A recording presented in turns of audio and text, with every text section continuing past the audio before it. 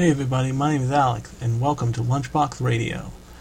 I know that a lot of you didn't listen to the last episode that I did on that was very much hinged around Anthony Bourdain and a little show called that I think is really good called Restaurant to Another World. That is, for all intents and purposes,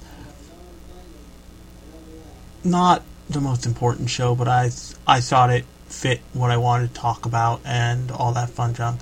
So for the few of you who did listen to it, thank you so much. Now we're going to talk about something that's an awful lot like something we talked about before. But that thing is Gangsta.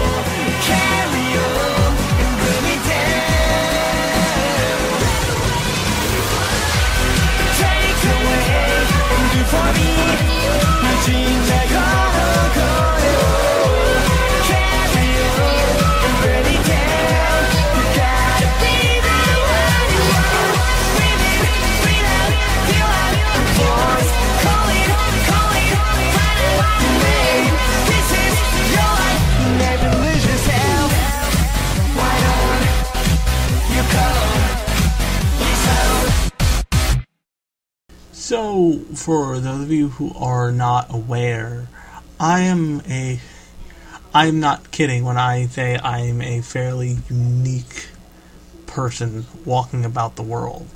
For one, I am biracial. I'm half black, half white. And for another, I am a 2-time survivor of brain cancer. Now, people who look at me realize that's what it looks like to go 2 rounds in the ring with brain cancer, but most people, they just see a disabled person, and there are lots of perceptions that go along with it. Now, for those of you who are really confused right now, he just said he's talking about a show called Gangsta. Why is he talking about his own disability? That's because Gangsta is a show with a main lead character who is disabled, and is disabled in a way that is pretty close to life.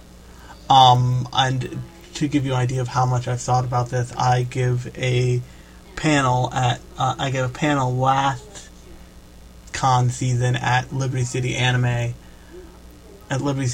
Con in New York about disability anime and what it means and blah blah blah blah blah blah. I'm obviously not going to reprise that here.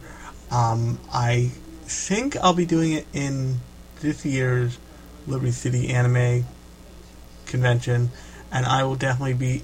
So if I do that, I'll definitely record it and post it here as like an audio version. But needless to say, I've obviously thought a lot about this stuff, and it's for as rare as depictions of black main characters and gay main characters and the like laundry list of minorities as main characters and as whole casts are. It's even rarer to have characters who are disabled. And I'm not talking about disabled like Daredevil, because even in the panel I put on at conventions, I say we won't be talking about blind people because there's 2 kinds of blind people.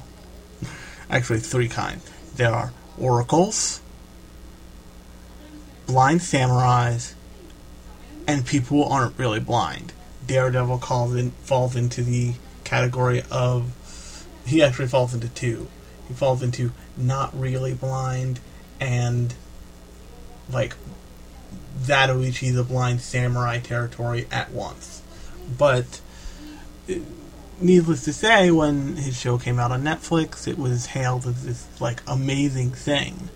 I found out later from someone who I met at that original at that panel I did that there's a process they do to make blind people able to watch television, essentially, which I had no idea, and they had not done that for that show, and that was seen as a huge controversy, rightfully so.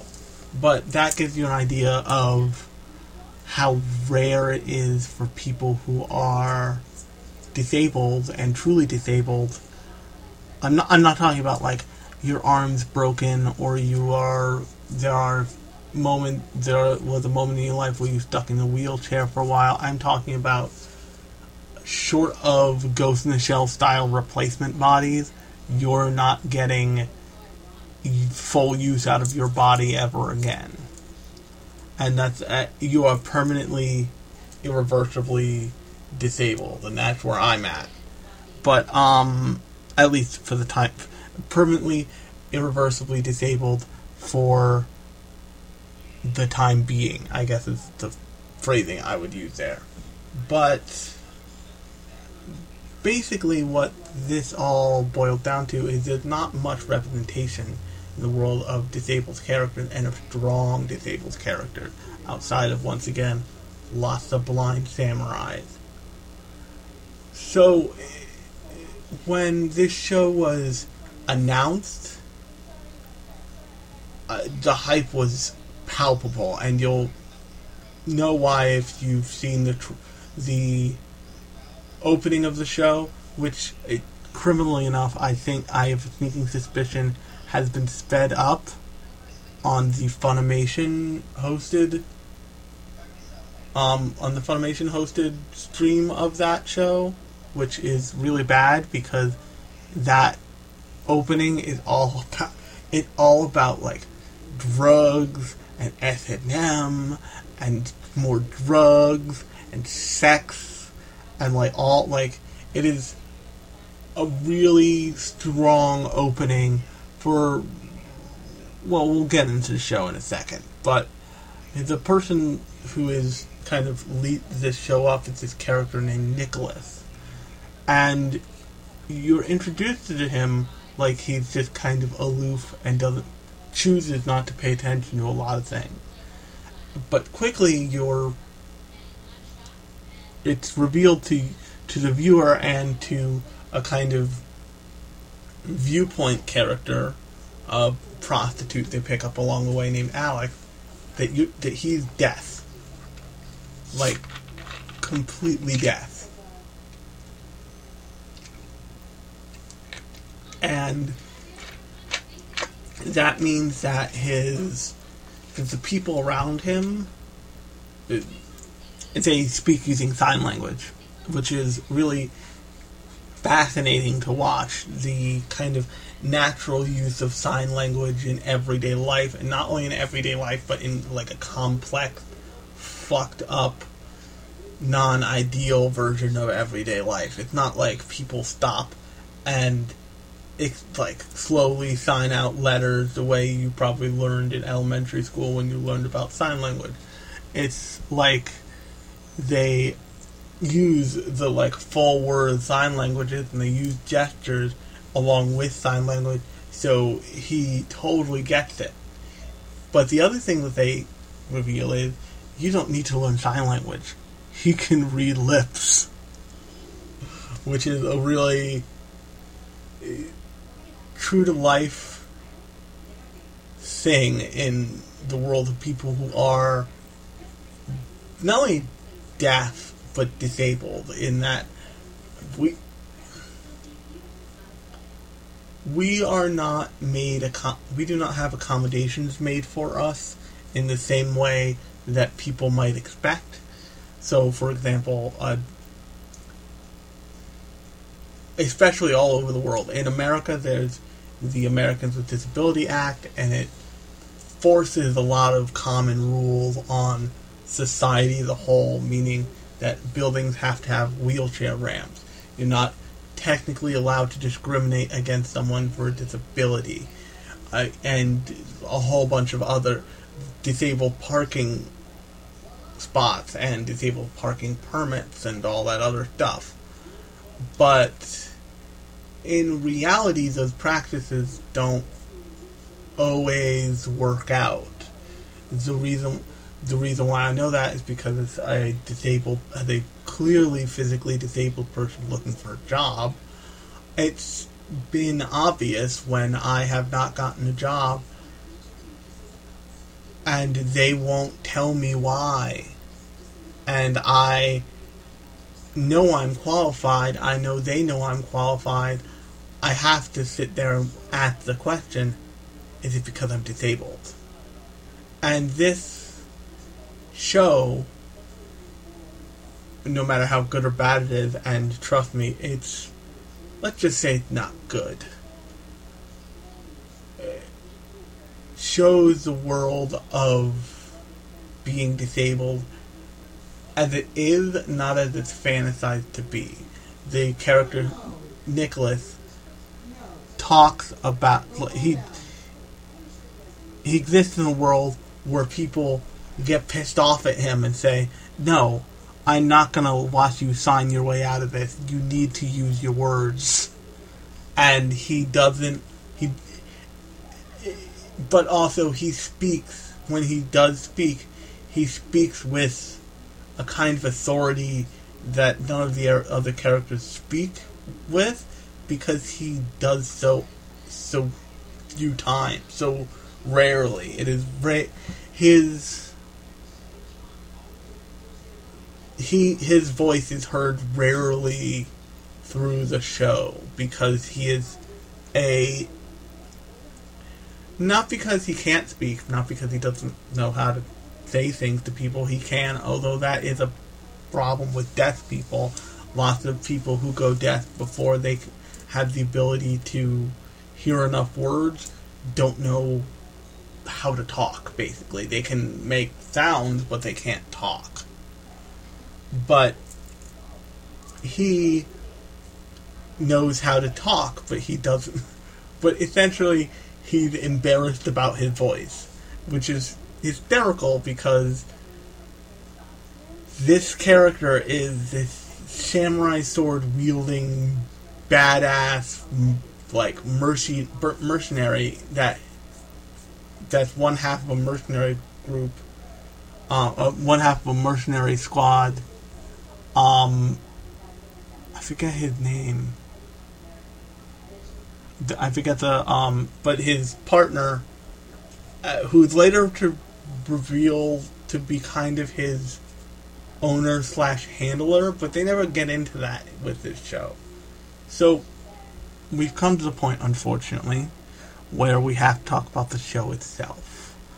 And the idea of this show is basically, what if there was this set of superhuman people with superhuman ability, with, like, not quite superhuman abilities, but abilities that are greater than a normal person's, meaning they have amplified strength, they amplified agility and all this other stuff, and like they can hear better, they can see better, but they also depend on a drug, basically they depend on these drugs called uppers and downers to function.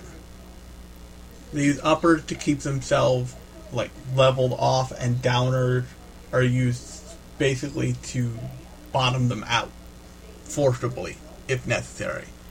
And these characters are called Twilights. Are first called Tags, but are also called Twilights. Tags is like the street name for them, like, oh shit, you're a tag, get away from me. And they are basically, there are kind of two kinds of tags. There are tags who are under the guise of someone, like Nicholas, like the main character Nicholas is. He's under the guise of his partner Warwick, who you're led to believe in the story that Warwick owns Nicholas somehow, in a really, specific way, owns him like you own a dog.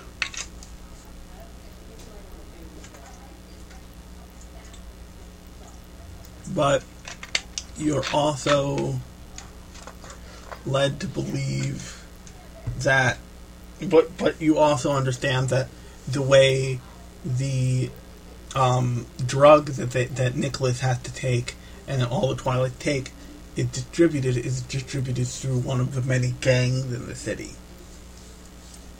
And if this sounds complicated, it is. It is totally super complicated, and I wouldn't hold it against anybody if they didn't know what to make of this thing, basically. But what I will say is that the complicated part of this ends up hurting it on the whole, because there used to be a studio called Manglobe, and Manglobe did shows like Samurai Champloo and House of Five Leaves, and they were this infamous studio that was the studio that you gave things to if you wanted to, that got all the weird projects and made them their own and made them these unique little things. I think they might have also done I think it was Natsuki Rendezvous, the story about the ghost and about the plant shop ghost guy and like the ghost person's like love triangle thing. But anyway, the important thing to know is that Gangsta went so badly that it ended up eating that studio's lunch. Not only its lunch, but its dinner and breakfast the next day. That Manglobe closed as a studio because of just the kind of train wreck of a production that was Gangsta. And in that way, Gangsta is a weird, unique thing. It starts off not strong, but promising, because the way it starts off is it introduces, first you start off in an alley with this hooker, who is named, hilariously enough, Alex.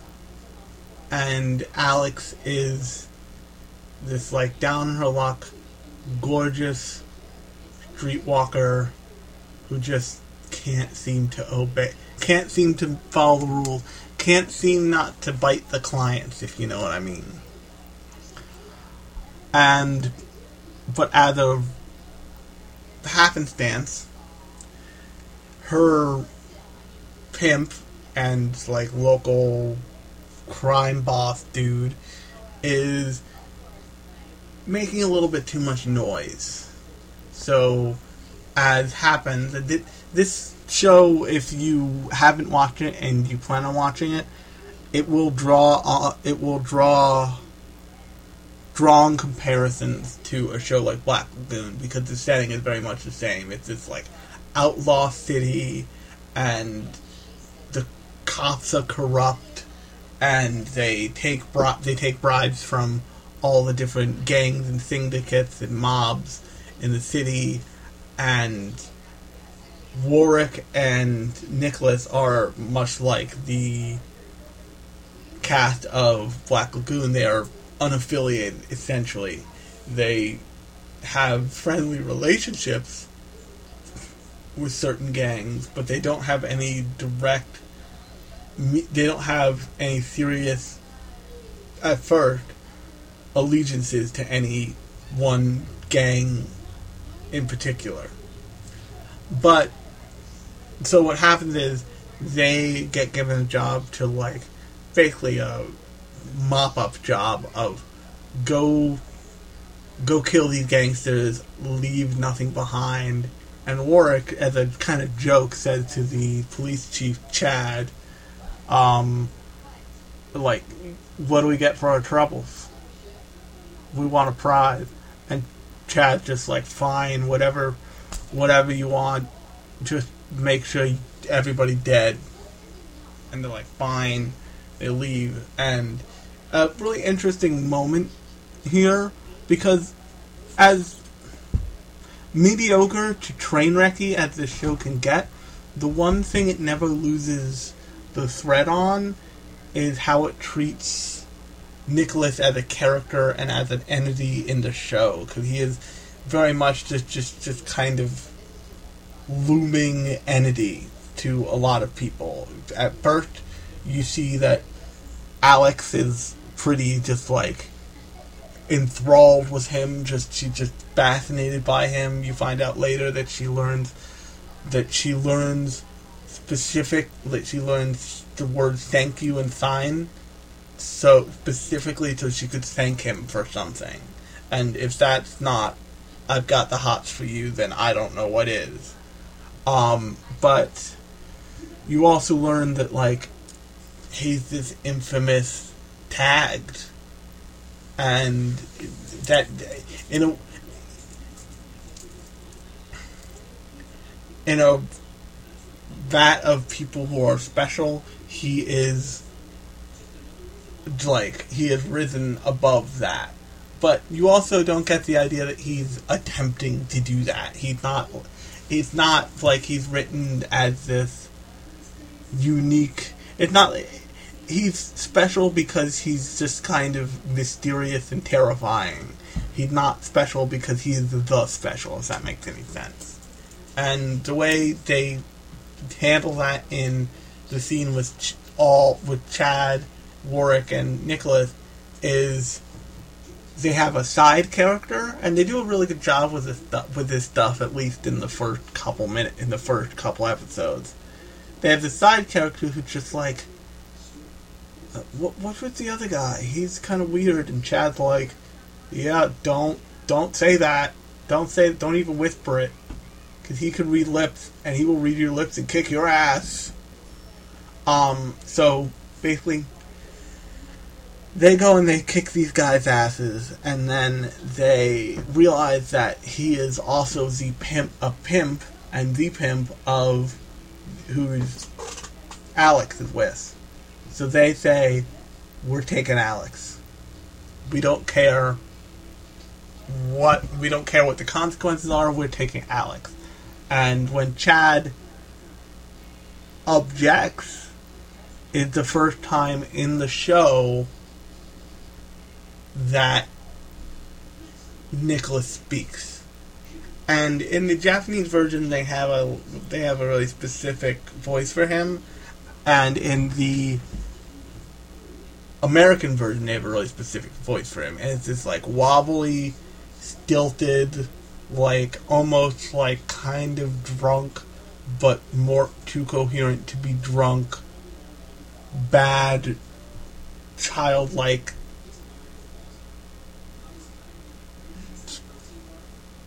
speak, but coming out of an adult. And he just gets straight to the point and says, like, listen, man, you don't want to fuck with us. Like, we owe you for stuff you've done in the past, but we will fuck your shit up if you don't let us have what we want.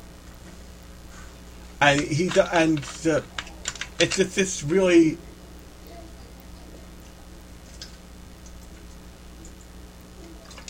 Sorry, I'm drinking occasionally because it's hot where I'm recording. But, he does this in, like, a really impactful way.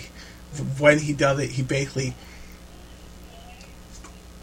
like, kicks the car with his foot so hard that it, like, tilts over with the other officer who asked what his deal was earlier. And there's such force, such weight to that moment that you're like, holy shit, he must think this is important if he's saying it the fuck out loud. And Chad's like, oh, fuck, okay, I want to die today, let's not do this. And so Alex stays with them. Now, much past the first 3 episodes is where this show kind of goes off the rails. And it's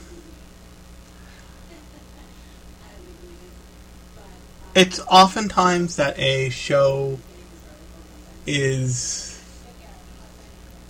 just bad, but its manga is okay. It's oftentimes that a show is okay, but its manga is great, or a show is great, and its manga is even better.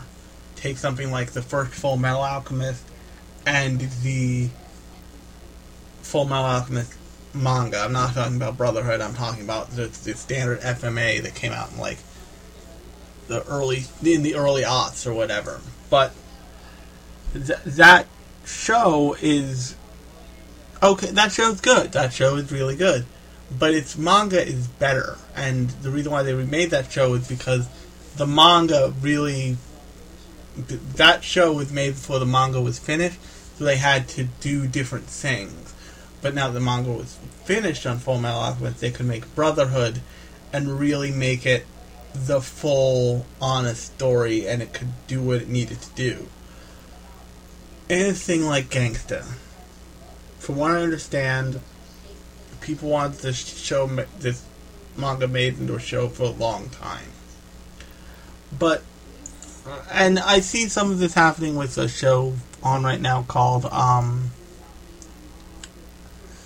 Golden Kamuy,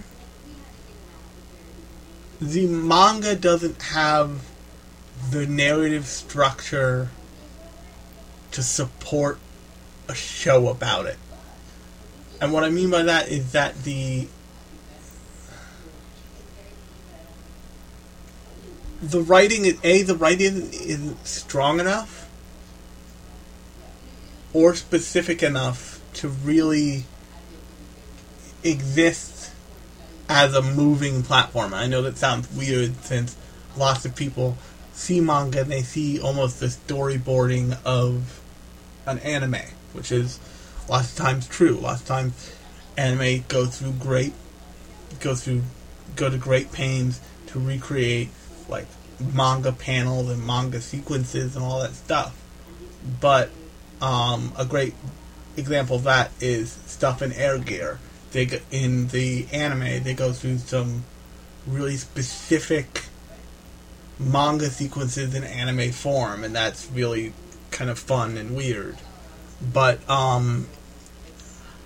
this show deals so much ultimately with things like substance abuse, like indentured servitude, with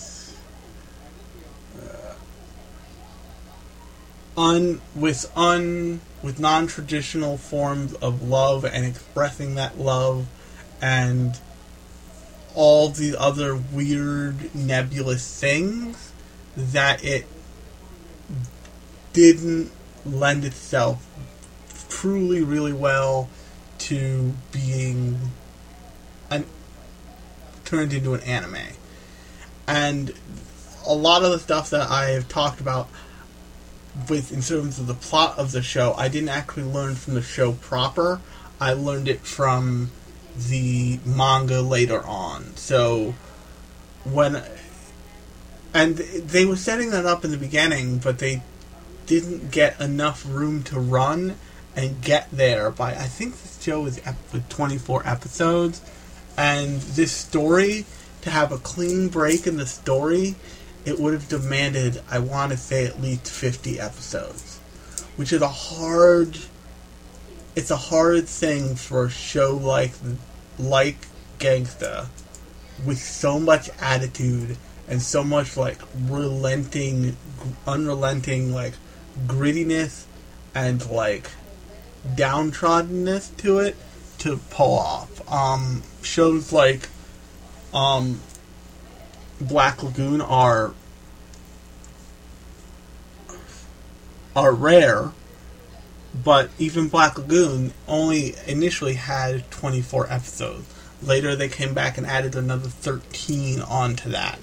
And if you look at that show, if you look at the first 24 and then the last 13,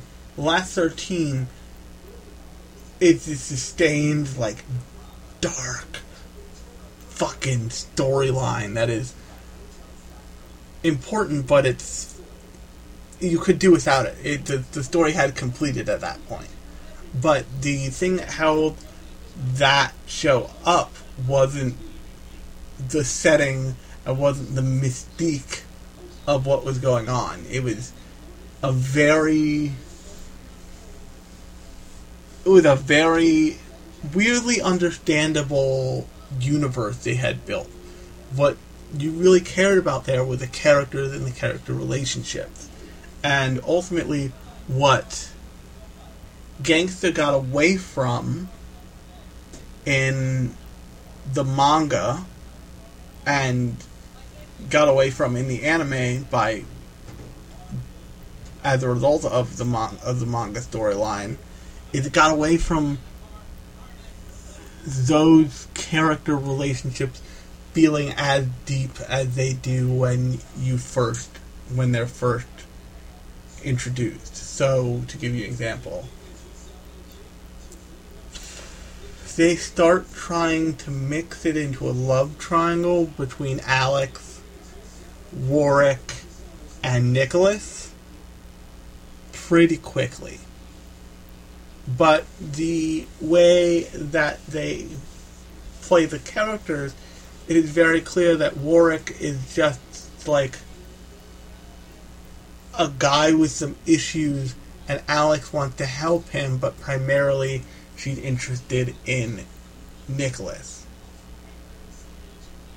And so that triangle exists in theory, but doesn't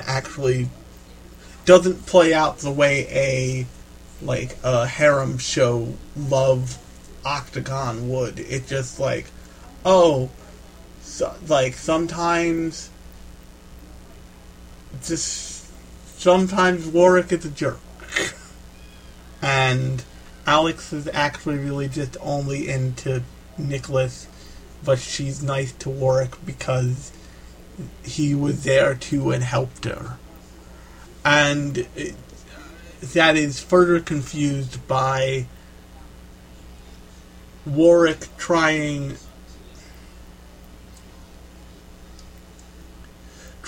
to hold the three of them together almost by helping treat Alex for what they realize quickly in the show and quickly in the manga to be a withdrawal from basically a drug used to psychologically control hookers in this show. And that's not uncommon. In prostitution, lots of times what pimps do is they get the girls addicted to drugs, and then not only are the pimps they're quote unquote employers, but they're also the people who provide them with more drugs, so they don't leave because they know as long as they're there, they'll get more coke. And if they leave, they'll have to get their coke from somewhere else. Blah blah blah blah blah blah blah blah. There's also lots of physical and mental abuse that goes with that. So when they leave, they are not only going through withdrawal, but they have all these moments of just oh, what will he do to me? Will he beat me upside the head with a belt buckle again? And that sounds like a joke from Futurama, but it's the same based in reality. Those jokes come from a real thing. But in him dealing with that, in my opinion, the author creates this false feeling of romance and of closeness that the character, the way they write the character of Alex wants first and foremost with Nicholas, but she ends up having it with Warwick because he's the one who's really taking care of her, because he's the one who's emotionally available to take care of her, basically. And in this show, Nicholas is this terminally pissed, but also ultimately completely emotionally removed from almost every other character aside from Warwick and a few others, just person. And that is not abnormal for disabled people. As speaking from experience, I tend to see myself outside of situations looking in. I tend to feel completely separated from everyone around me constantly. And it's this lingering feeling that you do not belong, that you are not the same, and you will never be the same. And they do a great job of capturing that in this show. But the big problem there is that by doing that and mixing that with the longing kind ofness of Alex as a character, they take the angle that does not work very well. They take the angle of Alex wanting to understand what Nicholas's deal is.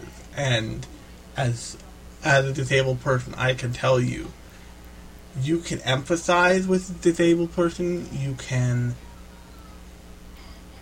learn a lot about their disability, but you will never really truly understand what it's like to be deaf, to not be able to use one arm completely, to not have a hand, to any of that, because unless someone chops off your hand tomorrow and then you live with it for at least 10 years, you will not come close to the same place that person is. And that leads to, as a kind of romance story, those two characters feeling so, at least to me, feeling, and I'm sure to other people who are not disabled as well, feeling so far apart from one another constantly that there's this feeling that they are in the same room, but they will never be in the same room. And the way you deal with that is you say, okay, as a person, is you say, okay, instead of trying to understand you, I'm just going to accept you. Because that's really what relationships are about. It's not necessarily about understanding someone. It's about accepting somebody, regardless of whether you understand it. And if you're in a relationship, you get that. I mean, you don't understand why your significant other does every individual thing, but you accept that they do, and you're okay with it, and you accept them. By doing that, you tell them that not only do I accept you, but I accept everything about you, and that's how someone feels like they belong. And for disabled people, the world is filled with people who are trying to understand.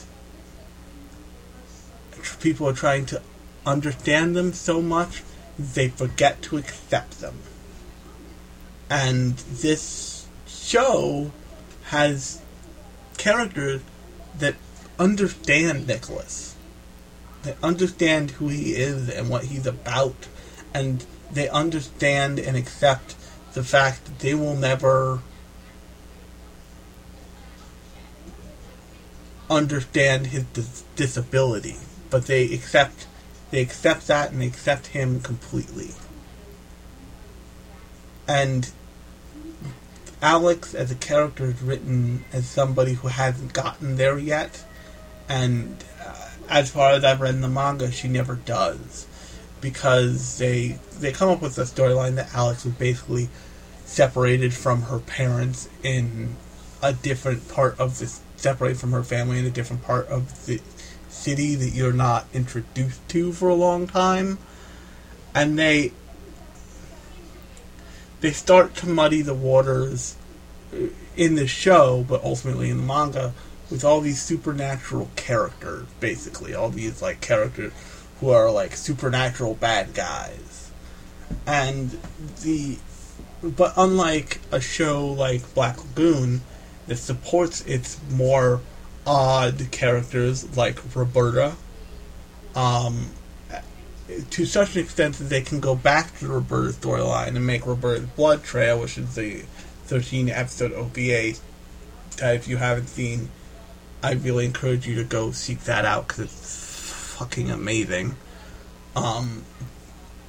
They support all of that on the backs of really well-written characters, and I've talked about Black Lagoon in a past episode that you can go listen to. But this show is trying to write an interesting premise, but not giving you characters that are not giving you characters and relationships that are concrete and interesting enough for you to go along for the ride with. So the analog to in Black Lagoon to Nicholas and Alex is Revy and Rock. And in that show, while they never outright say, I love you to each other, it is very clear that these two would fucking die for each other by the end of that show. And they show you all of the stuff leading up to that, and they show you all of the difficulties leading up to that, so you really appreciate and understand it. And they can build things around that, like the Tokyo Yakuza arc, and they can rely on the fact that you will follow these two characters wherever they put them. The same isn't true of a show like Gangsta. Gangsta is a lot like its flashy opening, this premise that is really tantalizing and interesting, but they don't have any characters of any substance to do anything with it. They have, and the characters they do have, they don't use well enough, and they don't write around well enough, and they don't write the characters and progress the characters well enough to the point that they are worth hanging out with. There's a notable change, and I talked about this in Black Lagoon. I'm going back to the Black Lagoon because Black Lagoon is so much like Gangsta, and it is so much the version of Gangsta that is a better, basically. There's, in episode 7 of Black Lagoon, there is a kiss, like a non-traditional kiss. And from that point kind of on, and they built to that point very carefully by making the character kind of ramp up, and then that's the payoff. And then for the rest of the show, it is very clear that these characters are truly close to each other now in a way that they weren't. And then by the end of that show, it's basically implied that those two characters disappeared and just like fucked each other's brains out for a month. But also when you're introduced back to them in the OVAs, you still have that relationship to work off of, and you understand, they make sure that you understand the dynamics and the way everything works and all the relationships between all the characters, and they lean on that. Here, by the time they try and start leaning on all the character dynamics in Gangsta, it's too late. It's like, it's too little too late. And also they don't take any time to let the viewer, or the reader for that matter, get to know the characters in isolation. In Black Lagoon, episode 7 is all about you getting to know why the relationship between Rock and Revy had spoiled, and by the end it's kind of boiled over and they're closer than they ever would have been otherwise without that. This show wants to have it both ways. It wants to handle that tension in the same episode that it gets revealed. And there's not enough space for for those two things to happen completely, especially at the hands of the writer that wrote this manga, who I believe is a yaoi author. And if you're wondering, like, how can you tell that they're a yaoi author? If you look at the Gangsta manga, you'll see that all the male characters have huge goddamn hands. And apparently that's the tell. You heard it here. Probably not first, but you heard it here. And so, just the lack of adept storytelling and the lack of adept character building combined to make this mess of a manga and of certainly a show. And the show devolves into this kind of unintelligibleness where it's giving you story beats and story points, but those story points aren't leading anywhere, and the main reason for that is that it got cut short because it was so ill-received for Manglobe that Manglobe couldn't continue making it. And Manglobe also had financial stuff. I'm sure that somebody will correct me at some point and say, like, they also went bankrupt at the same time they were making that show, which I think is actually true.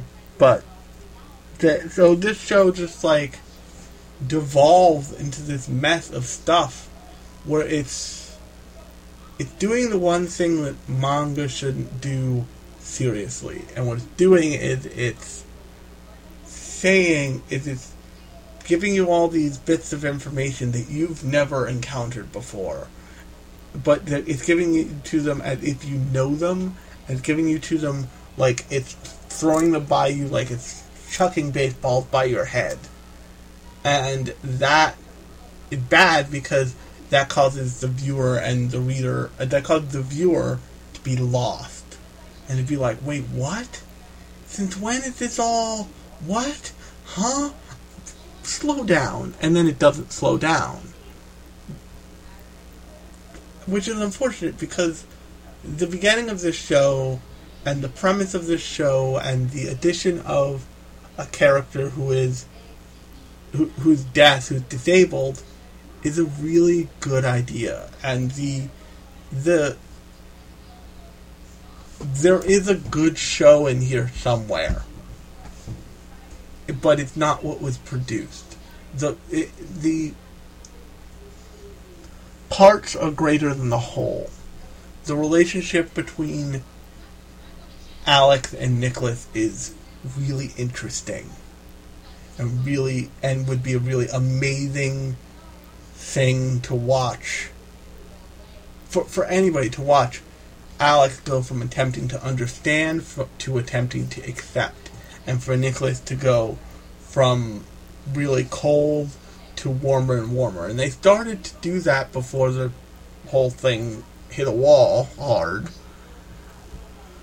But they never got there. And like the idea of dealing with all of the stuff around Warwick and all of the stuff around the whole setting of the show, of like spending time to pick all of that apart, if it was done really skillfully and really carefully, would be fascinating. It would be as fascinating as learning the way Hotel Moscow works in Black Lagoon.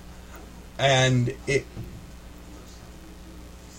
just didn't have what it needed to really be what it wanted to be, and that's unfortunate because, like I keep saying, it has some amazing bones and some amazing ideas about characters and about disability and about disability in the real world and about a portrayal of the underworld and all this stuff.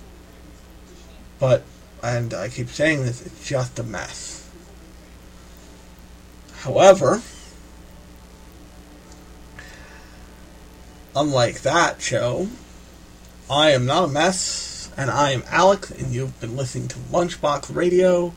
And if you like this podcast, please give us a rating on wherever you listen to podcasts, and please share this podcast with your friends. Grab their phone, subscribe them to it, turn it on, and let them ask, who's this weird dude talking about anime? And you can be like, oh, he's got a podcast here. And until then, talk to you next time.